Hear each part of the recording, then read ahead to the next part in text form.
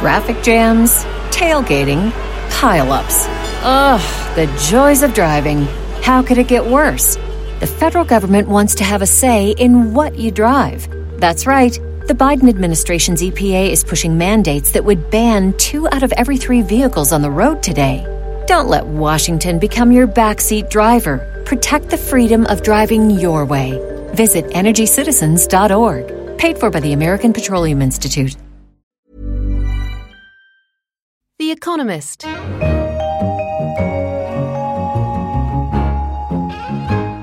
From The Economist in London, this is Money Talks, a weekly programme about news in the worlds of business, finance and economics. I'm Edward McBride, the finance editor. On today's show, we'll discuss the $8 billion Ponzi scheme that has bilked 900,000 Chinese investors and the relentless spread of negative interest rates around the globe. Here with me to discuss these topics are James Miles, our China editor, and John O'Sullivan, our economics editor.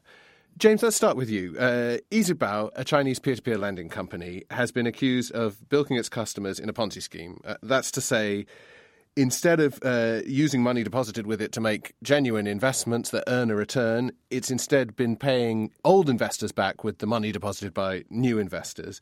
This sort of scam is distressingly common in China, isn't it? Well, scams like this, yes, have been bubbling up pretty often over the years. This one, however, is exceptionally large. As you say, 900,000 investors scammed and a total of $7 billion or more gone missing from this firm. And it comes at a particularly difficult time, and I think that's one reason why the government is so worried about this case. Because the economy is slowing. There are worries about weaknesses in the financial system becoming more evident as growth weakens, and a fear that more and more Ponzi schemes will become evident, and particularly in this peer-to-peer lending sector, which has grown very rapidly indeed in the last couple of years. This particular company, just in 18 months, had acquired so-called investments of several $billion, and that's because people have very few choices for investment and have piled into these kind of schemes. Right, as you say, very common, but it's partly common because it's a logical result of the way the financial system in China has been run, right? I mean, banks are now free to set interest rates at the levels they want, but that wasn't true until only very recently. And what that meant, basically, was that Chinese savers had very few places to put their money and earn a decent return. Well, absolutely. The choices are a roller coaster stock market that's little more than a casino, a real estate sector that yes, has been going up and up, but there are certainly fears that it too may prove a bubble. Putting your money in the state-owned banking system is hardly attractive. Yes, interest rates have been freed, but banks still hew pretty close to central bank guidelines when it comes to setting interest rates. So along come these peer-to-peer lending schemes. They're offering double-digit rates of return. They're pretty opaque when it comes to who they're lending to. In theory, they're peer-to-peer. In practice, the money is channeled through these firms, or very often through these firms, which then decide which companies to lend to, and quite how you assess these companies in a system that has very little history of credit rating. It's very difficult indeed. And so, in effect, this has, in many cases, become rather dodgy and quite possibly, in several cases, giant Ponzi-type operations. So there's a dilemma here for regulators, isn't there? I mean, on the one hand, we had a story a couple of weeks ago talking about the stats on Chinese peer-to-peer lenders. Out of roughly 4,000 of them, over 1,200 have run into difficulties of some kind. An astonishing 266 peer-to-peer bosses have absconded, leaving their companies in tatters over the past 6 months alone. So, you'd think you'd want to be very careful before putting your money in one of these. On the other hand, there are some big Chinese peer-to-peer lenders. The Chinese government is trying to liberalize finance. Some of them have listed on the New York Stock Exchange or are planning IPOs. How do you weed out the bad ones without sort of crushing the innovation that Chinese finance so badly needs? Well, this innovation is very important to China's financial system, and that's why the government has been allowing this peer-to-peer lending sector to develop so rapidly. It wanted to really kind of give the state-owned banking system a bit of a kick up the backside, having existed for so long with the kind of safety blanket of government set interest rates, which guaranteed them profits. But it hasn't introduced the kind of regulation and legislation needed in order to make sure that this market works properly. And belatedly, they've been trying to catch up with this. Toward the end of last year, they introduced draft regulations aimed at making the peer-to-peer lending sector more open.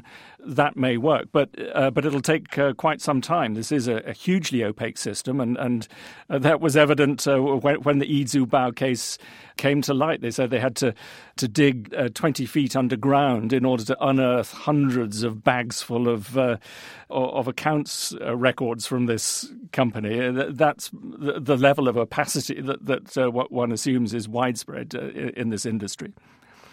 Well, from digging deep underground to find the records of malfeasance at Chinese financial firms to digging ever deeper into negative territory for interest rates. Let's bring you in on this, John. It used to be a European phenomenon, negative interest rates. The Eurozone adopted them, so did a couple of other countries. But now Japan has adopted them as well. The scourge seems to be spreading around the world, and indeed the rates are also getting ever lower. How low can they go? Well, for a long time, it was thought that they couldn't get below zero. And in fact, if you go back to 2009, when the Bank of England adopted quantitative easing, before it did so, it cut interest rates to 0.5% and said it can't go lower because otherwise there's going to be financial stability concerns. And I think that's still a constraint on how far interest rates can be cut. The problem lies with banks. They are having essentially to pay to deposit their reserves at the central bank now in, as you said, in the Eurozone, in Switzerland, in Denmark, in Sweden, and now Japan. So the phenomenon has gone from Europe to being global now. But they can't very easily pass that charge on to consumers, particularly retail customers who are unwilling to pay to have their deposits resting at the bank. And what that means is that though lending rates come down, the rates that banks to pay on deposits to customers can't go down. And so that squeezes the net interest margins and thus the profits of banks. So it's putting increasing pressure, particularly on Europe, on banks. In Japan, I have to say, they've tried, certainly in what they announced last week, to mitigate some of that pressure by only charging the negative interest rate on a portion of banks' reserves, so the reserves that will be built up subsequent to the announcement. And so at least there is some that takes some of the pressure off the Japanese banks. In Europe, unfortunately for European banks, that's not easy to do, partly because it has some very strange distributional consequences. A lot of the European banks that have big deposits at the central bank tend to be in Northern Europe, and lots of net borrowers in Southern Europe. So you're introducing a kind of country bias if you were to do what the Bank of Japan does in Europe. So banks are immediately bearing the brunt, but if rates stay negative for a long time, it could upend all kinds of assumptions we have about the way finance and economics works, couldn't it? Yes. The initial assumption about why rates couldn't go to zero with it was that people, depositors and also banks themselves, would just switch into cash, which is essentially a zero-yielding asset. As it turns out, at very sort of modest negative interest rates, the cost of actually doing that means that banks are happy to continue to pay the charge to central banks.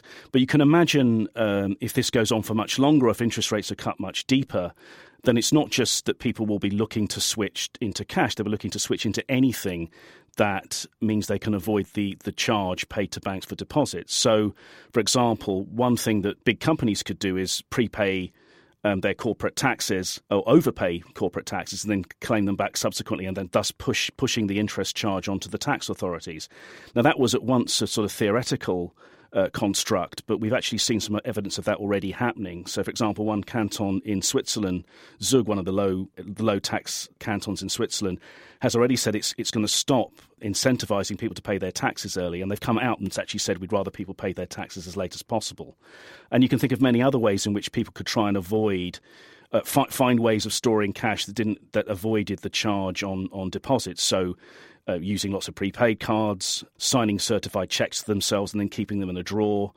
And even if you think about how businesses operate, businesses used to always try to cut their stock levels down. Now you can see them. You might see them increasing their stock levels because the stocks they hold would just be another way of storing value that doesn't incur a negative interest rate. And not just stock levels. I mean, things like paying invoices early, right? I mean, the whole world of you think of big companies trying to pay their invoices as late as possible, and meanwhile holding the cash and making a return on that. If cash doesn't earn you a return, right, then the reverse is true, right? You want to pay your invoices as quickly as possible and shove the cash onto the next person down the supply chain. Right. We just recently had some complaints about big retailers in Britain essentially paying their suppliers too late. But you can imagine them trying to pay their suppliers as early as possible to push off the excess cash onto their suppliers.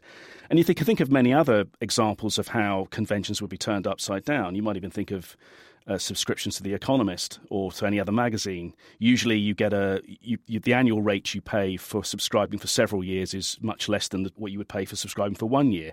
But that might be turned on its head. Companies might be looking for people to subscribe in the short term so that they don't have to have the cost of holding the extra cash. A brave new world. And it's as I said, this scourge is spreading. Where do you think it might come to next? Well, I suppose you look around the world and look at a place where interest rates are close to zero. It's actually difficult to implement negative interest rates in America because lots of liquid savings are actually held in money market funds and not in banks. So actually for them to charge negative interest is actually quite difficult. But you might look at somewhere like Canada, pretty close to the zero lower bound, and its economy is struggling as the oil price goes down. Might be one place.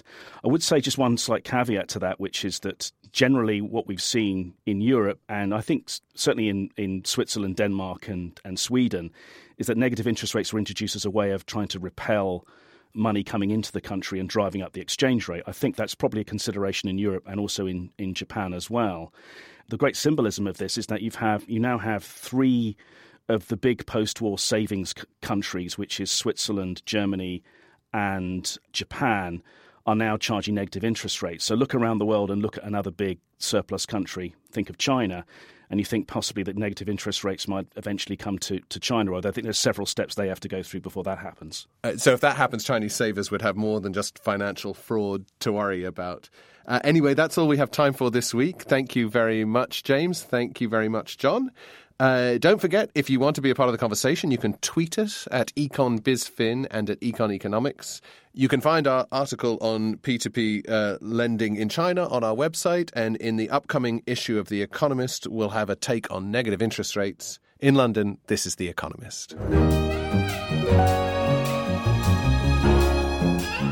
The Economist. Small details are big surfaces. Tight corners or odd shapes, flat, rounded, textured, or tall.